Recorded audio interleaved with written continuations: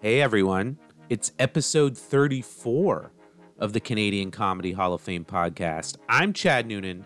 Thanks so much for joining me. If you haven't been keeping up to date with things, let me fill you in. The voting has closed. It's done. It's finished. The votes are now being tabulated for this year's class of the Canadian Comedy Hall of Fame. They're being tabulated deep in an underground bunker underneath the CN Tower by those Ernst & Young accountants who do the Academy Awards. We got the best. We got the best tabulating the votes for the Canadian Comedy Hall of Fame. So stay tuned to this show. Stay tuned to our social media. The announcement of who's being inducted this year in February in Hamilton is going to come very, very soon. So stay tuned for that. I also have another big announcement today. If you've been following our social media, you already know this one, but this one is huge. The Canadian Comedy Hall of Fame is producing Derek Edwards in a special TV taping November 14th. Special guest host will be Kenny Robinson, and Gilson Lubin will also be there. This is going to be an amazing show because you get two of Canada's legends of comedy in Derek Edwards. You know, he's been on Just for Laughs, multiple awards and nominations, everything. He's done everything in comedy, and you're going to see him in an intimate, smaller venue with the great Kenny Robinson, the godfather of comedy, and the producer, of course, of the Nubian Show in Toronto. Plus, every ticket you purchase for the show November 14th, to get them, go to comedybar.ca. Every ticket you purchase, you get a lifetime membership to the Canadian Comedy Hall of Fame with voting rights, discounts, and more. You get a special coupon booklet worth over $200 and raffle entries to win 2 tickets to the Grey Cup, and a special VIP package for 2 to the Canadian Comedy Hall of Fame Festival, February 21st to 25th, 2024 in Hamilton. That draw is going to happen the day after the show on November 15th. Tickets are $28 online, $30 at the door. It's comedybar.ca to get them, the Comedy Bar in Toronto. It's going to be an amazing show. The great Derek Edwards, the great Kenny Robinson, one night only. Don't miss it. I'm glad you're here for this show because this show is also amazing. I have 2 incredible interviews. Eric Johnston coming up in just a bit to talk Canadian Comedy Hall of Fame and his involvement and all that stuff. But first, I have the great Kevin Farley. Of course, Kevin is the brother of the legendary Chris Farley. He has over 100 TV and film appearances, including shows like It's Always Sunny in Philadelphia and Curb Your Enthusiasm. He's a stand-up comic that is traveling right now. He's doing shows in Maryland, Ohio, and Iowa. Check out kevinfarleyofficial.com to get all his tour dates. And he's in this new show that I watched. It's very good. It's on Amazon Prime. You can buy it or rent it there. It's called Grumpy Old Santa. It's just one of those good heartfelt comedies. Perfect movie for Christmas time. It's a lot of fun, and Kevin plays a great character. We talk a lot about that. We talk about his brother Chris. I get a great Norm Macdonald story from him. It was a lot of fun talking to Kevin. I hope you enjoy it. Here it is, my interview with the great Kevin Farley on the Canadian Comedy Hall of Fame podcast. Somebody we inducted into the Hall of Fame last year was the great Norm Macdonald, who I know you knew, and I'm sure you have some stories about. One of them I wanted to bring up was after I think you opened for Norm coming out on stage and him bringing you back out to wrestle. Yeah, I think you can still find that on the internet. Somebody recorded it. Norm and I, at that point, I was starting stand-up. I kind of was into improv for a long time, and I did Second City and all that, like my brother. And I was like, I didn't really know what to think about stand-up, you know. But in 2010 or 11, I think I said to Norm, you know, hey, I'm gonna start to go to the Comedy Store and put together like an hour or whatever I can put together. And well, you know, and he's like, well, you can come and open up for me out on the road, you know. I'm like, oh, okay, yeah, sure. And we went across Canada to a bunch of casinos and this and that, and he had some big venues, and I opened for him, you know, and I got to learn, you know, from the great Norm Macdonald. But it was an interesting trip across Canada. And then that particular show, he had said something like, somebody yelled in the audience, hey, why don't you guys wrestle? You know, and Norm's like, you want to see us wrestle? And I was backstage. I had done my show already. So, and he's like, get out here, Kevin, get out here. So I got out there. I didn't even know what was going on. And I'm like, hey, everybody, and then Norm's like, they want us to wrestle. And I go, yeah, I know, but I'm a little too old. I think you're a little too old. Next thing you know, Norm just lunges at me and starts to wrestle me. And he kind of hurt me. And I was like really pissed at him. And I picked him up and body slammed him on the ground. It's a very funny clip. Yeah. I know. And then Norm's like, what are you doing? And I go, what do you mean? You hit me. And he goes, no, but they wanted us to wrestle. I go, yeah, but you clobbered me across the head. So we're still friends. I mean, we laughed about it later, but that's just kind of the way he was, he's funny.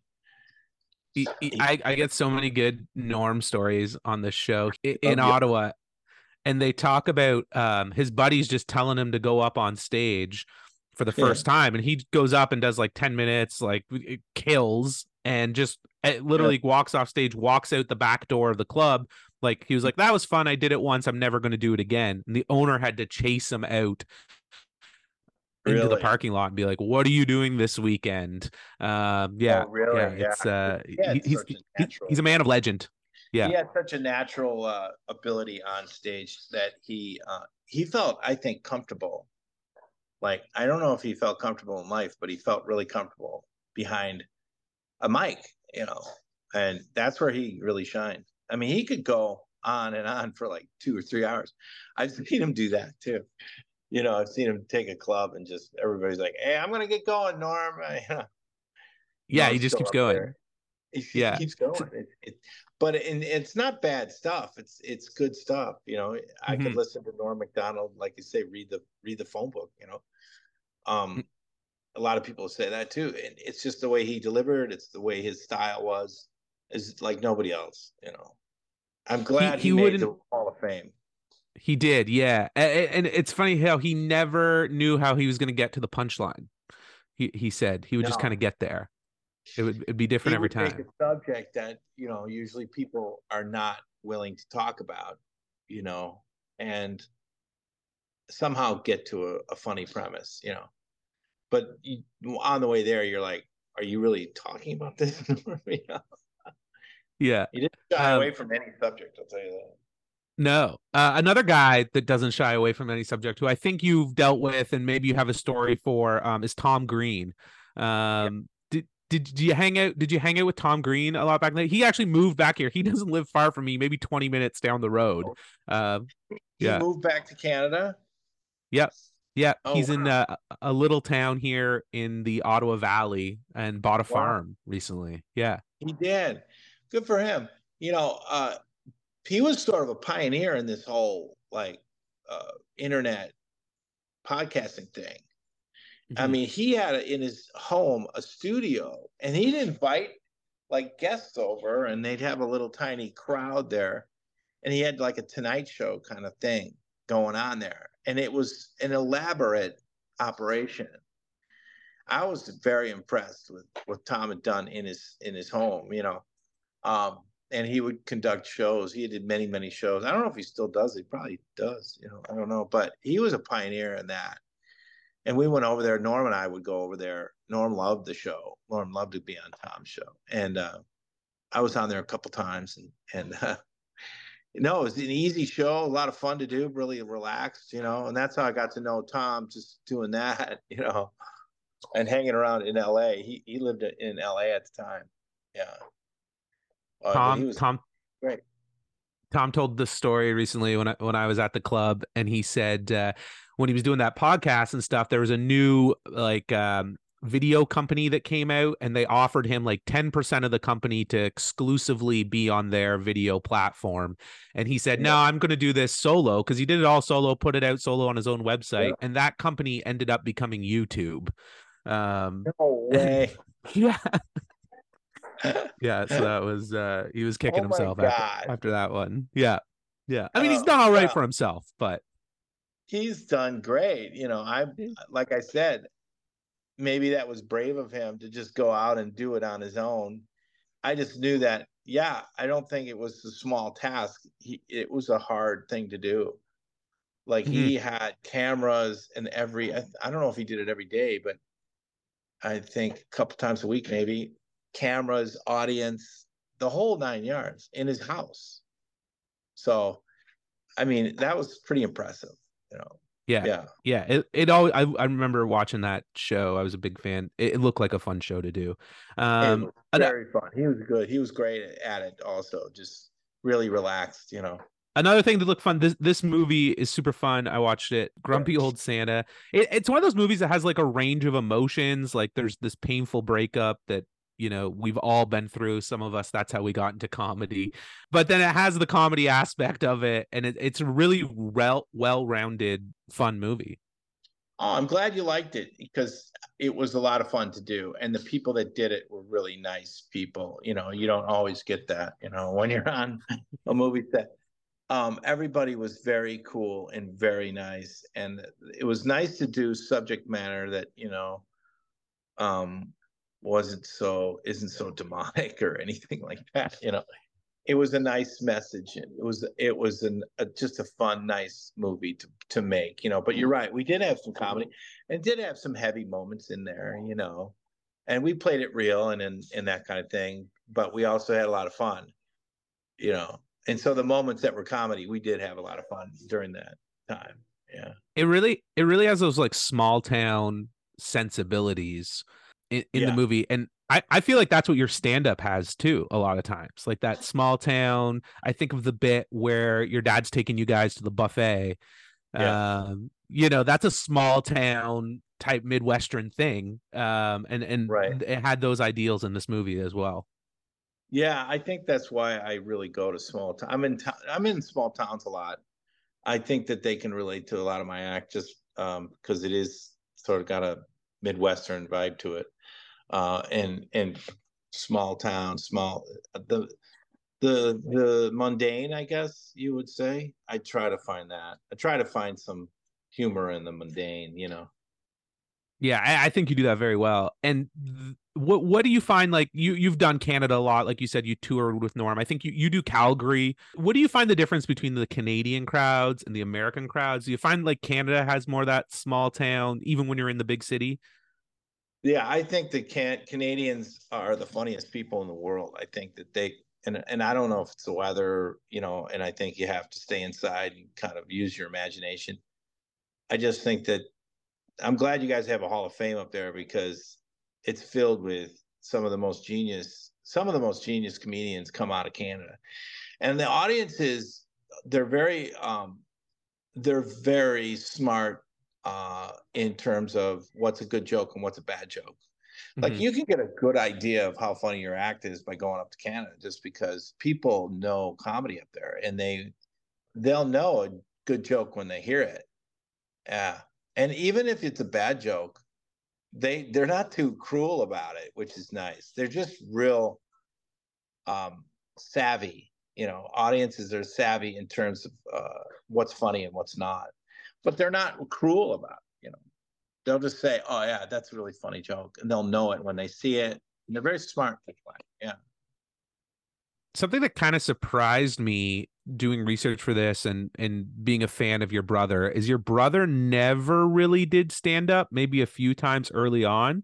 Yep. I just assume kind of that he would be, a great stand up, but I think it was one of your other brothers that said that he tried it and it wasn't his thing. It was more improv. Yeah. He was better at reacting to something rather than generating. Like when they would do the improv section of Second City, Chris was never out there making scenes happen. But if a scene started, he would come in and make it funny. He had that genius where, and I think in SNL they had that too, where they'd be writing a sketch and be like, okay, we like the premise, but how do we get out of this? And still have a button on it or something like that. And then Chris would come in and do something that you're like, he would see the problem. He's kind of like the mechanic that when they couldn't fix something, he comes in and just does it right away. And you're like, how did you know to do that? So he was like a problem fixer, but he wasn't a generator. You know what I mean? Like but he could fix problems when they arose. That's like just a good quality to have in a good friend. Yeah. Somebody that can like walk in and make the room feel lighter. I think that's why he's so admired even to this day. And Yeah. the David Spades and the Sandlers talk about him, all the time. Yeah. Is Yeah. qualities like that. Yeah, because if you're going to sit down and write a comedy movie, or do a comedy, you're going to create a comedy show. There's so many problems that come up. You're like, all right, this sketch doesn't work, that sketch doesn't work. And then you have this guy that just comes in and solves all these problems, and you're like, wow, that's great, perfect, that's exactly what we need.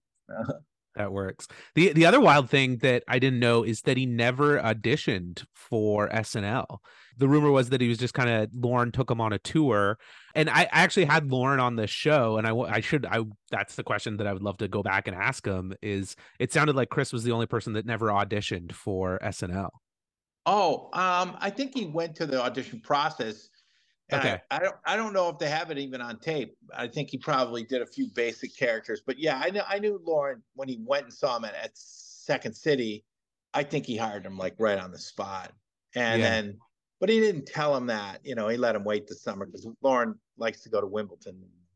I remember waiting for Lauren to come back from Wimbledon. Did you ever hang out with Lauren at all? Another, I mean, great Canadian who's actually in the Hall Yeah. of Fame as well. Oh, he should be in the Hall of Fame. I didn't know. I did not hang out with Lorne Michaels as much. He would see him in the hallway, but I never hung out with him.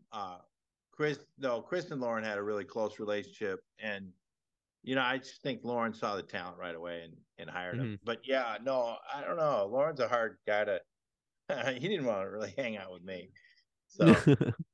But he runs the show, man. He's the main guy. He's a very intimidating. I mean, I had a very brief interaction with him, and he's like instantly he's a presence. Instantly, yeah. Yeah. He's in the room. Most people don't know the answer. I've had famous people, and it's directly. This question is directed. It's you specific, and the question is: do you know the first credit on your IMDb page? Oh boy. I'm gonna say it was maybe an old UPN. UPN doesn't even exist anymore. UPN show called Head Over Heels, I want to say. That might have been one of I got UPN the Superstation. That doesn't exist anymore. I remember we used to get that in Canada. But yeah, UPN, yeah. So it was a short film called Ethos. Oh, do you remember this? No, I don't. But my point here is that Ethos, a short film in 1994, is your first credit on there. My point here is that nobody's IMDb page is correct. Not a single one of them. No, I don't remember doing Ethos, but I might have. Who knows, right? Tommy Boy would be the next one in line. Tommy Boy, I do remember. 94, yeah. Tommy Boy, I was in. Yeah, that was in the Okay, so you're right. That goes before Head Over Heels. Yeah. Yeah, an absolute classic. My final question, once again, I just want to let people know, KevinFarleyOfficial.com. That's where your stand-up dates. You're touring all the time. You got dates right into the new year there. And even coming close to me in upstate New York, which is cool. And then Grumpy Old Santa, very funny movie. It's on Prime Video to buy or to rent. My last question, I know you don't know who's in the Hall of Fame, who's out of the Hall of Fame. We talked about Norm Macdonald. When you think of Canadian comedy Hall of Famers, is there any other names that come to mind? Dan Aykroyd, Martin Short, John Candy, all those SCTV guys. Eugene Levy, Catherine O'Hara, and who was the other one on there? The lady. Oh boy, I don't know. Andrea Martin. Andrea Martin, and Dave Thomas, and Rick Moranis. All those guys. Yeah. Yeah. Well, I just, every one of them is a genius. Every one of them. You can still see SCTV and laugh. It's amazing. I love SCTV. So, yeah. And then Mike Myers. Who else? I mean, there's so many. It's insane. But those are the heavy hitters. Dave Foley. And the kids in the hall guys.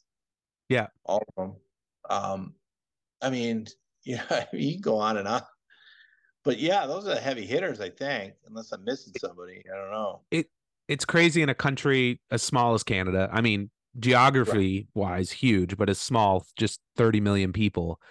Oh, The Jim Canadian comedy Carrey? guy, and I don't know. Jim Carrey, yeah, Jim yeah, Carrey. it's Okay. You know. all those names, yeah. Listen, I Think mean, you have a country that it produces a lot of different things, but it produces comedians like no other country. It's truly amazing. I think a little bit is that little brother mentality. Like we're this little brother to the big USA, and we're like always trying to impress our big brother. You know what I mean? Like I feel like that might have something to do with it. Yeah. Well, I mean, I hope that never changes because it is it's brought the world like so much laughter. If you go through your Hall of Fame and just say, "Wow, that guy's from Canada. That guy's from Canada." Just these monsters of comedic genius, and it really does. It really has made the world a better place. That production of comedians. Thanks so much, Kevin, for coming on and doing this and being part of this very funny movie. And yeah, I love your stand up as well, so I appreciate it. Thanks again. All right, thanks a lot. Oh man, that was so cool talking to Kevin Farley. I'm just a huge Chris Farley fan, to be able to ask him some questions about his brother, and of course the Norm Macdonald story. I probably talk about Norm Macdonald, get into it with someone about Norm, listen to a story, tell a story every single day of my life. Every single day of my life, Norm Macdonald comes up somehow, some way, whether it's a clip on TikTok or somebody texts me something funny that they heard about Norm. I just love hearing stories about that Canadian Comedy Hall of Famer, Norm Macdonald. And Kevin Farley had a great one about him wrestling. Once again, his website is kevinfarleyofficial.com for tour dates for Kevin. And check out Grumpy Old Santa. Very good movie. It's on Amazon Prime right now to buy or rent. Okay, moving on. This next guest has taken the idea of the Canadian Comedy Hall of Fame Festival in Hamilton, and he's put it on his back.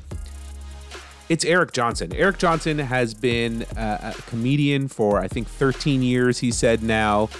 He's been in TV, he's been in movies, he's traveled across the country, he's done Just for Laughs, the Laugh Factory in Chicago, the Comedy Store in LA. He's done it all. And now he is part of the festival committee for the February 2024 Canadian Comedy Hall of Fame Festival in Hamilton. He is Mr. Hamilton. And we talk a lot about Hamilton, what makes Hamilton so funny. We talk about the Canadian Comedy Hall of Fame, all that good stuff. He's actually going to be putting on a huge show in Hamilton in just a few days. Carmen's Live presents an evening with Eric Johnston and friends. That is November 10th. You don't want to miss that show if you're in the area. There's still some tickets available. And to get them, you just have to go to ericjohnstonwho.com. That's ericjohnstonwho.com. I hope you enjoy this interview. It was a lot of fun. Super chill guy. Give it up for my main man, Eric Johnston, on the Canadian Comedy Hall of Fame podcast. Talk about the parallels between touring stand-up comic and touring professional wrestler. Yeah, it comes up often. People, what's the difference between you and your dad? I go, I'm pretty much doing the same thing. I'm just not taking any of the bumps. Although my back is always hurting from driving across Canada for the last 13 years. Well, 13 years as a comic, and I've probably been touring for at least the last 6. So yeah, I mean, it's very sideshow, comes out of the sideshow. There's characters and there's craziness and there's late nights and there's long drives and there's stories upon stories upon stories that are all similar. And I'm writing a book right now called Run with the Bull: 3 Generations of Sports and Entertainment.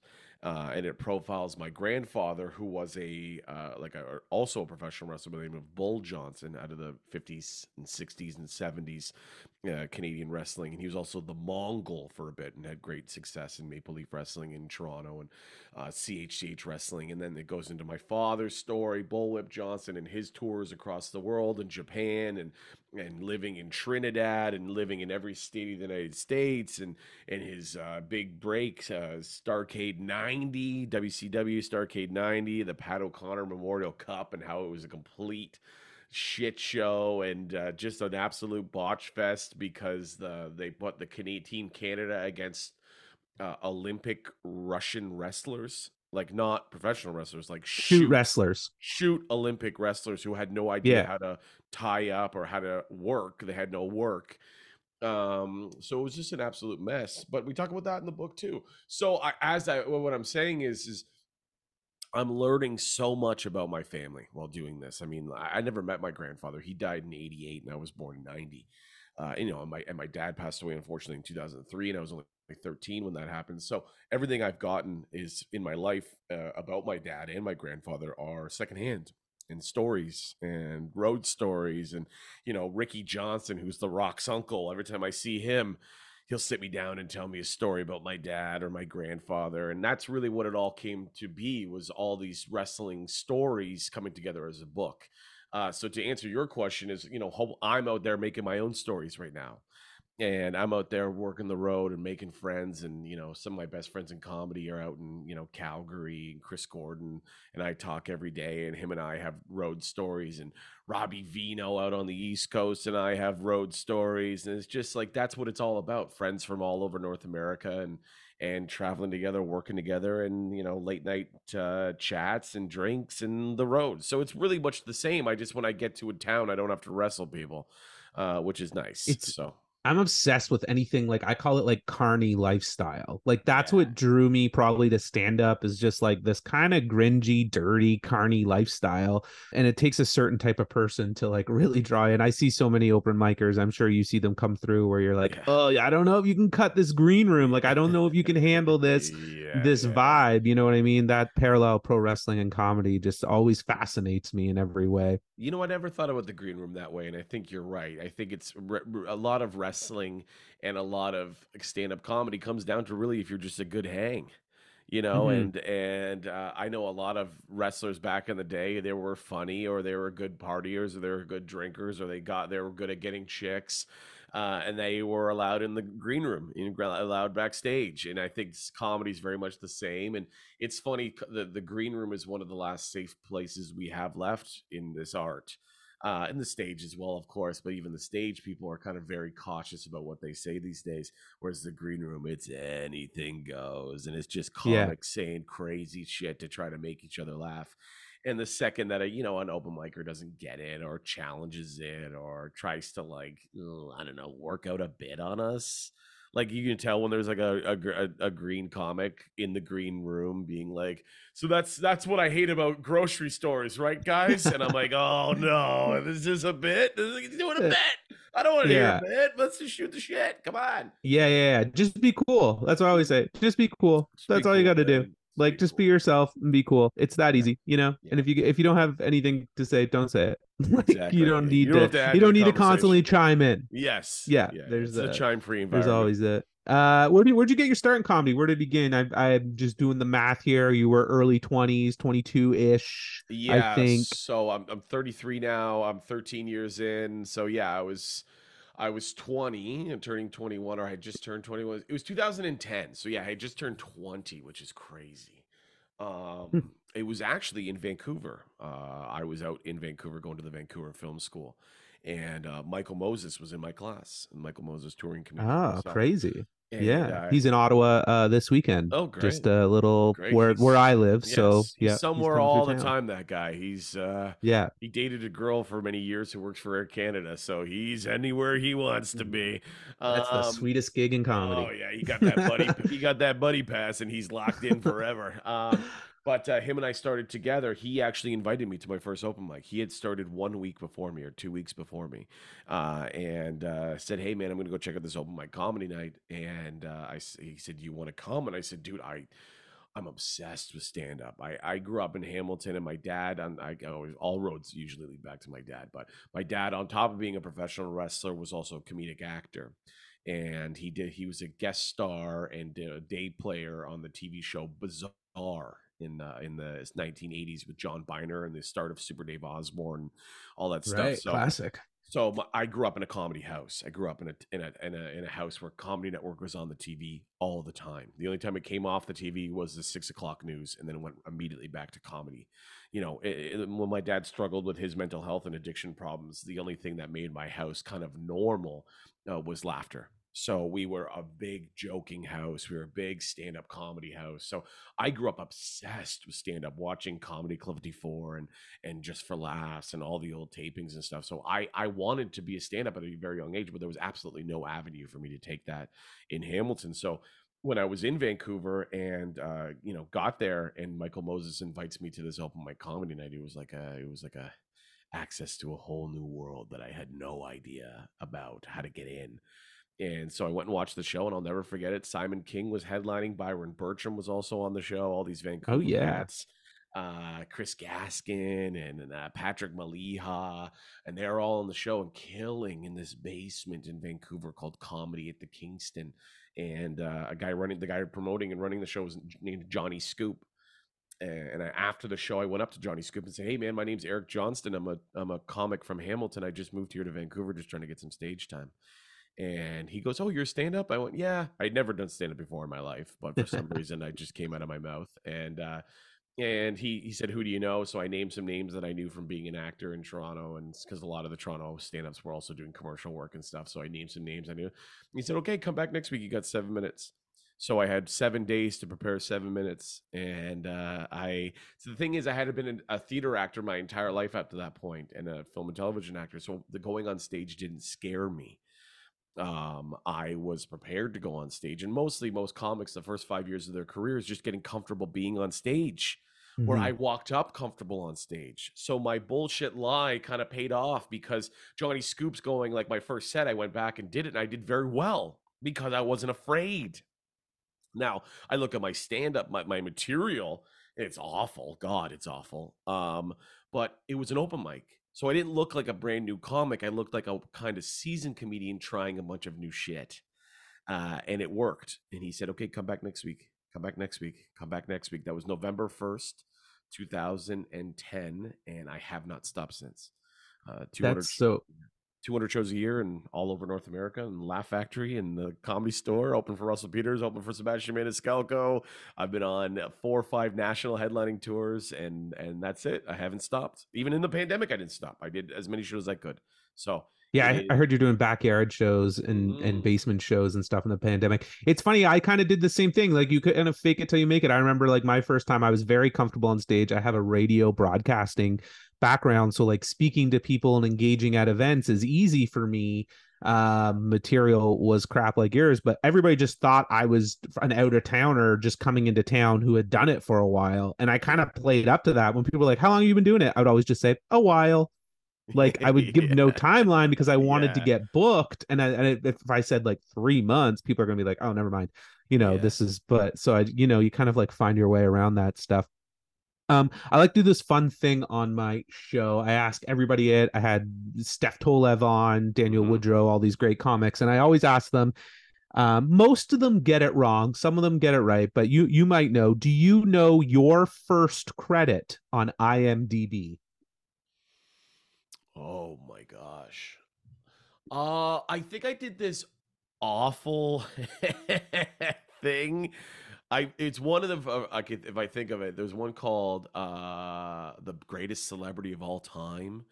Oh, that's pretty deep in there. That's midway through. You have a few things before that. Oh, I did a couple episodes, or I did an episode of The Border on CTV. That was 2008, I believe.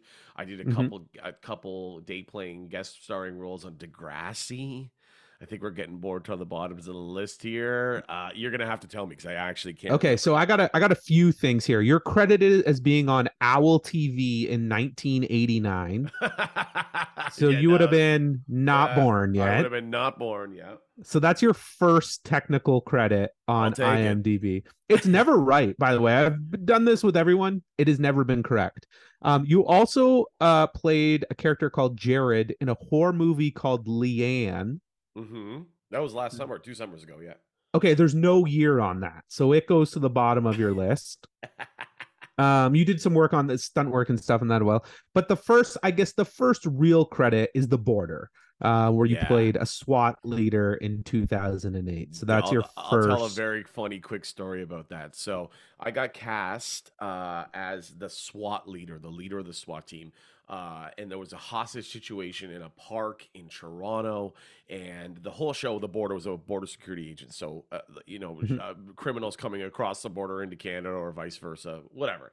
CTV show. I get cast. I'm playing this thing. We shot for 17 hours in downtown Toronto and this beautiful park. And my whole thing was I pulled up in this SUV.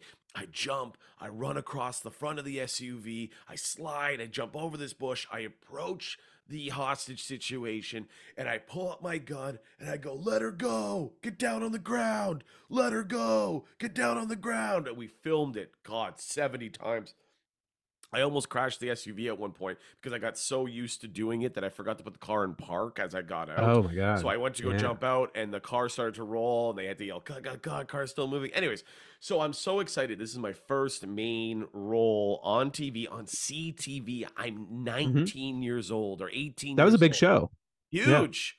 Yeah. And I know it's airing, and I have a watch party at my house with all of my friends and family. This is my big breakout role. I'm going to be a Canadian celebrity. And my sequence on the show that we filmed is probably about a minute and a half. That would be on screen time. They cut it down to just me going, and just pulling my gun up and not saying anything. They cut the whole jumping out of the car. They cut the whole jumping over the bush. They cut the whole approaching the hostage situation. They cut my line and they literally just showed me pulling the gun up, and then they moved on to the next part.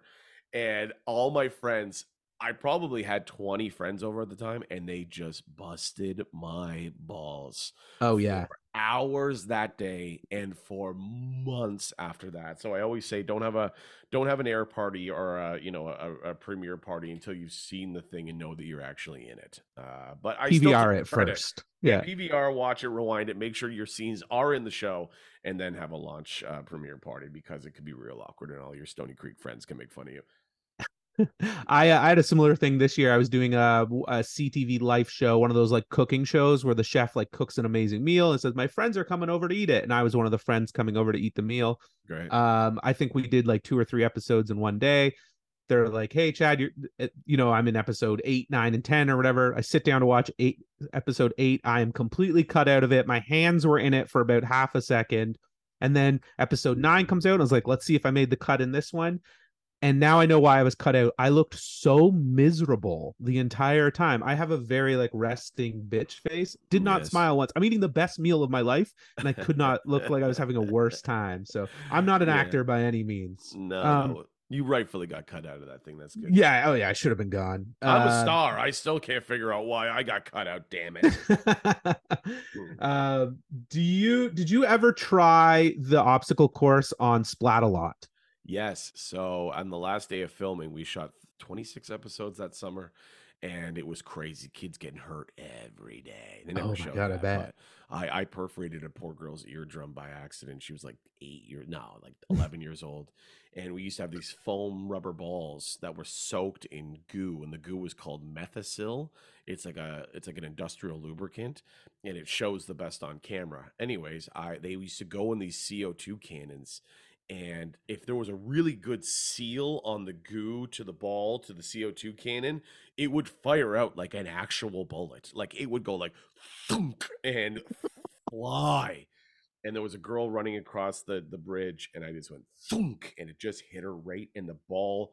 Like the size of the ball hit her right on the ear, and it created like a perfect seal, and it perforated her eardrum, Oh and my her God. eardrum started to like bleed. Anyways, they cut that whole contestant out of the show, and I think they gave her $150 and told her to go home.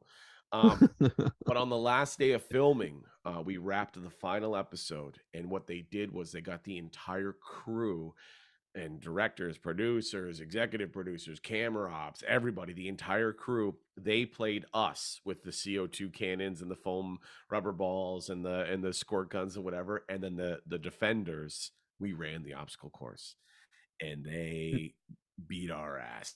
Like How'd you do? like I made it to the end, and I literally was climbing up the very last wall, and James Elmer, who played Kook on the show, he's an Australian actor and dancer and TV presenter, he jumped off and grabbed me by my like my bathing suit and pulled me off the wall, and I fell back like 15 feet into the water, landed on my back. Oh God, it was the worst, but it was so fun. It was the craziest summer job I've ever had, and it's that show Smile I got picked up in like 160 countries around the world.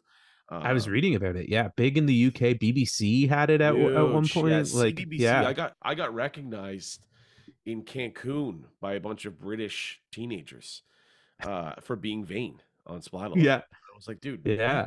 people in Canada don't recognize me, and the BBC kids from the UK from watching it on the CBBC recognize me. So it's pretty That's crazy. awesome. It's really crazy. Yeah. Actually, How'd you wrestling. get? I was gonna say wrestling connection on that. RJ City, who was my co-star on the show, is now RJ City on AEW and the Oh wow. AEW. Yeah, and he's a big Yeah, yeah. wrestling guy. So yeah, I'll bring around those worlds back out to you. But go I know ahead with he's your come question. back and done Greektown, I think too. Like Greektown Yeah, of course. wrestling, With he regularly Channing Decker, and all those guys. Yeah, for Channing. sure. Mhm. Yeah, we just had Homicide in, which was awesome. A Yeah, couple weeks ago. yeah. How'd you get involved with the Canadian Comedy Hall of Fame? I kind of got into the job because I'm from Hamilton, and I'm kind of Mhm. the without sounding too braggy, I'm the Hamilton comedian. So there's a lot of great comics in Hamilton and from Hamilton, but I've really put Hamilton on my back and on my forehead of I am Eric Johnston. I'm a comic from Hamilton, Ontario. And so when the festival was coming to Hamilton, they kind of asked around, and I'm doing some work with Carmen's group, and Carmen's group is involved on the production side of the Canadian Comedy Hall of Fame coming to Hamilton. And Mark McSporran kind of works for the Canadian Comedy Hall of Fame, but also works for Carmen's group. So he just said, hey, if you were going to have any kind of big comedy show in Hamilton, I would suggest having Eric involved. He knows all the people, he knows all the venues, he knows all the press, he knows how to promo, he knows he knows what areas to do this, how to do this, and how to do that, and he's got the relationships with this. So I kind of not stumbled into it. I had to fight for it. I had to meet with the entire team and say, listen, I'm not here to take anything. I'm here to help. I have my own career. I have my great career going. I'm not here to take anything from you. I just want to be involved. I think it's very important for me as a Hamilton comic to have my name and face attached to the biggest festival in comedy to ever come to Hamilton and be here for the next 3 years and also have a permanent home in Hamilton. So I had to I had to fight for my right to party, but I did, and now I'm very happy. I sit on the host committee, and we're bringing a lot of crazy stuff to Hamilton. So I'm extremely excited. Very excited. I cannot wait for it. And yeah, you're kind of the perfect guy to bring the Hall of Fame to the next level. I've been around here for coming up on 2 years, so I'm excited to see what Hamilton brings for the Hall of Fame. Why is, you just in a few words, Hamilton the perfect city for the Canadian Comedy Hall of Fame Festival? I just think like the slogan that we've kind of come up with this festival is time to start laughing with Hamilton, not at Hamilton. Hamilton is a town that is kind of the punchline of every joke, just like Cornwall or Oshawa or Hamilton. But Hamilton has created some of the most talented people. I mean, obviously Martin Short, Eugene Levy are from the area, from Hamilton, and Jim Carrey's from Aldershot, which is not but a 10-minute drive from Hamilton. There's something in the water here that I think is very special, and I think it comes from multiple things. You said a few words, but I'll try to go through this quickly. It's an immigrant culture. In the 70s and 80s, a lot of Croatians and Italians and Irish Catholic all kind of landed to work in Hamilton, to work in the steel mills, and it created a very hardworking generation of people, but it created a bunch of ball busters and a lot of hilarious guys. And some of the funniest people I know in the world are from Hamilton. They're not comics. They work at Stelco or DeFasco, or they're in the trades. This is a city that if you're not funny, if you're telling a story and it's not killing, someone's gonna interrupt you, and you're not allowed to tell that story anymore. So that's the culture that we have. It's very funny, very ball busty, but they really support the arts. And I think with the growth of the city of Hamilton, downtown Hamilton, with new restaurants and bars, and they're putting millions and millions and millions of dollars into the new stadium and stuff. This is the new city of Hamilton, and I think that with that, it's the perfect opportunity for the festival to come to Hamilton. So that's my answer. Not a few words, but words. Yeah, I've been rolling through there quite a bit recently. Hamilton's city on the rise for sure, man. Yeah, for sure. It's a great city. Okay, who's the most famous comedian that you've performed with? Is it Sebastian? Probably Sebastian. Yeah, Russell's up Yeah. there too. Obviously, Russell's Yeah, for sure.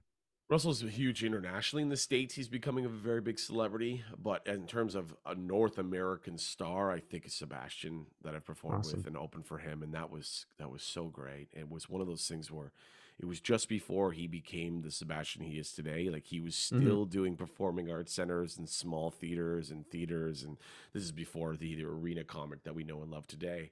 And I had an opportunity to open for him in Burlington, Ontario, to 800 people, which seems now crazy. 800 people that Sebastian was in Yeah. front of, but at the time, 8,000 would be a small crowd for him. yeah. He's Yeah. up in the 25,000 range. But anyways, it was 800 people, and I went out, and I actually wasn't billed to be on the show. I happened to be backstage. I was working with the promoter who was bringing Sebastian in, and I was part of the team that brought Sebastian in. And I introduced myself, and what happened is Sebastian was coming in from Toronto, and they closed the Gardner Expressway that day. They're doing massive construction. So he was late to the show, and he was flustered. Now, as a comic, I mean, I can if I have to, but I don't like to walk in the building and then go right on stage. So I welcome him in the back door. He gets out of a limousine that I sent for him that took 3 hours for him to get to Burlington. He gets out, and I'm talking to him, blah, blah, blah, blah, blah. And he goes, "How are you involved?" I go, "Well, I'm a stand-up comic myself, but I'm also part of the team that brought you here to Burlington." And he goes, "You're a comic?" And I go, "Yeah." He goes, "You want to do some time?" And I was like, "Sure." He goes, "You Italian?" And I'm not Italian, but I made a career of pretending to be Italian. I went, "Yeah, I'm Italian on my mom's side." He's like, "Oh, okay. You want to do like 15?" And I went, "Sure." And I was only like 6 years into comedy at this point. I was Crazy. ready. I was definitely ready to do it that in that moment. But I look back now, I would have, and I killed. I went out and I killed so hard because I'm in my hometown. I know the Italian. It was all Italians. I grew up around Italians, so I just did my regular material, but with like a little bit of Italian swagger. Pizzazz. Yeah. As I put a little Parmesan on it. You know what I mean?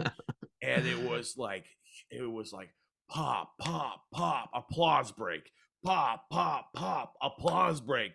And Love that. it was the first time I had performed in a theater that size. It was the first time I performed that many people in my life. And it was the first time I got an applause break all in one shot. There's actually a picture on my Facebook because I then introduced Sebastian. And I go, "Ladies and gentlemen, please welcome Sebastian Maniscalco." They go crazy. And there's a picture of Sebastian looking at me like, "Who the fuck is this kid?"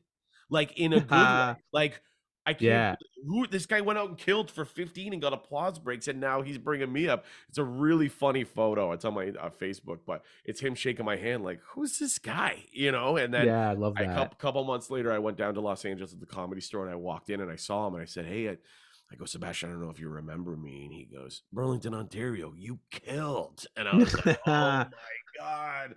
I went in the back and cried a little bit. But yeah, that was probably the biggest for sure. That's a great story. What's the best venue you've been in? Probably the Comedy Store. Yeah, that's what I was gonna. I mean, that's a pretty big one. I actually have I probably had one of the best sets of my life as a major comedy club at the Laugh Factory in Chicago. I went down there to do just one showcase set, and it's like a 12 to 15 minute set. And I went up, and it was like just throw a grenade into the audience. Like I used to do this joke about the difference between girls blacking out and guys blacking out. And I did the joke, and for some reason, it was just the right amount of young people and old people, just the amount of people drinking and not drinking. It just boom.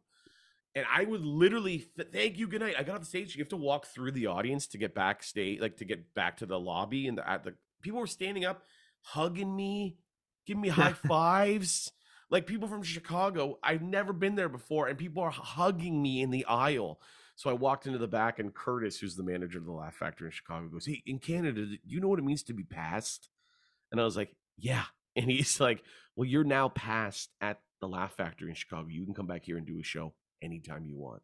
Amazing. And then that weekend I was scheduled to do one. He goes, "When are you going home?" I go, "I was going to go home Sunday." He goes, "Change your flight. You're now on tomorrow early and late. You're on Sunday early and late. You're on Monday if you want to come, like stay." So I went down for one. I ended up doing like 6 shows at the Laugh Factory in Chicago and made friends with every Chicago comic. So now every time I go to Chicago, they're like, "Johnston, your dad was the wrestler." Like they know all my highlights and my things, but yeah, it's really cool. I love American crowds. I just went down New York City I don't know, a month ago and just like rocked it. They were great. Like I did a club in Brooklyn. It was unbelievable. You're on the host committee for the Canadian Comedy Hall of Fame Festival. I know you probably don't have the list in front of you of who's in and who's out of the Hall of Fame right now, but in your eyes, growing up in Canada, being a TV kid like myself, who would you say is a Canadian Comedy Hall of Famer? Who is your like must into the Hall of Fame? Well, obviously, I mean, he's nominated this year, and I hope he gets in. Looks like, I mean, the voting's not done, but Jim Carrey for me is the biggest, was my biggest comedy inspiration.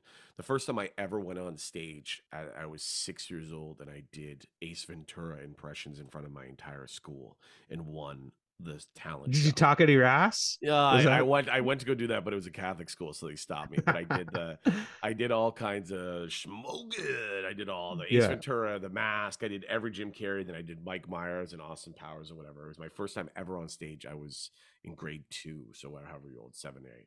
So for me, like Jim Carrey's the guy. You know, I've been dreaming my entire life of meeting Jim Carrey and what I would possibly say to Jim Carrey when I met him, to not like mark out and be very professional. I've met his sister Rita on multiple occasions, and she's a big fan and supporter of mine. So I think Jim Carrey, I mean, he's my guy. He's Canada's guy. He's the guy. He, for me, is one of the most influential comedians and stand-ups. Obviously, his stand-up was always a very little different than what you and I do. But he was definitely, he is and was, and the biggest inspiration of my career. And he's nominated this year, so I'd love to see Jim get in, and I'd love to see him at the festival for sure. Absolutely. Yeah. His St. Bernard bit that he used to do that was on like, I forget. So great. Eric, thanks so much. And thanks for being involved in the Hall of Fame and being a champion for Canadian comedy. I know when Tim talked to me about you coming on, he was really excited about it, and everybody is here. So thanks a lot, and continued success in the future. Let's rock and roll, man. Such a great chat there with Eric Johnston, Canadian Comedy Hall of Fame Festival coming to Hamilton, Ontario in 2024, and he's going to be just a massive part of that. He's done so much already in a short time with the Hall of Fame. So thank you to Eric for jumping on here with the Canadian Comedy Hall of Fame. Thanks for coming on the podcast. Don't forget Eric Johnston, WHO.com. That's ericjohnsonwho.com. That's the website where you can go get tickets. His Carmen Lives presents An Evening with Eric Johnston and Friends. It's November 10th, so it's coming up real soon, this Friday, right after this podcast drops. Still tickets available for that, so check it out.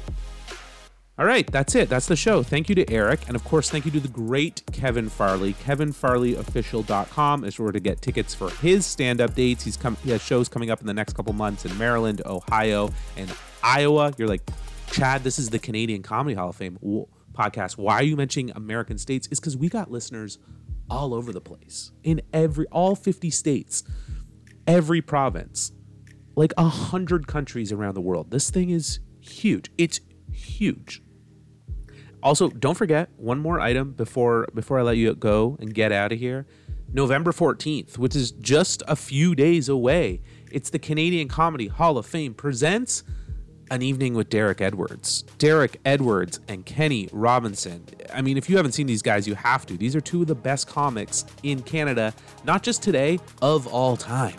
They're going to be at the Comedy Bar in Toronto, November 14th. If you buy tickets right now at comedybar.ca for just $28 online, you get so much more. You get a lifetime membership to the Canadian Comedy Hall of Fame with voting rights, discounts, and more. Plus, you get put in a draw to win a special coupon booklet worth over $200. You get that anyway. Sorry, you get that coupon booklet, but you get put in the draw to win 2 tickets to the Grey Cup, which is also in Hamilton. Just a huge year for Hamilton. It's going to be an amazing show. An amazing show. I might be there. You might see me. Who knows? I'm going to be there. I'm definitely going to be there. Thanks so much for listening. Big things are coming. I have big guests already booked for the next couple episodes, so stay tuned. Follow us on social media. If you haven't liked and subscribed, do it right now. Spotify, Apple Music, iHeartRadio, Audible, on your mom's crank radio. I don't know. Wherever you listen to this, subscribe and like it for the Canadian Comedy Hall of Fame podcast. I'm Chad Noonan.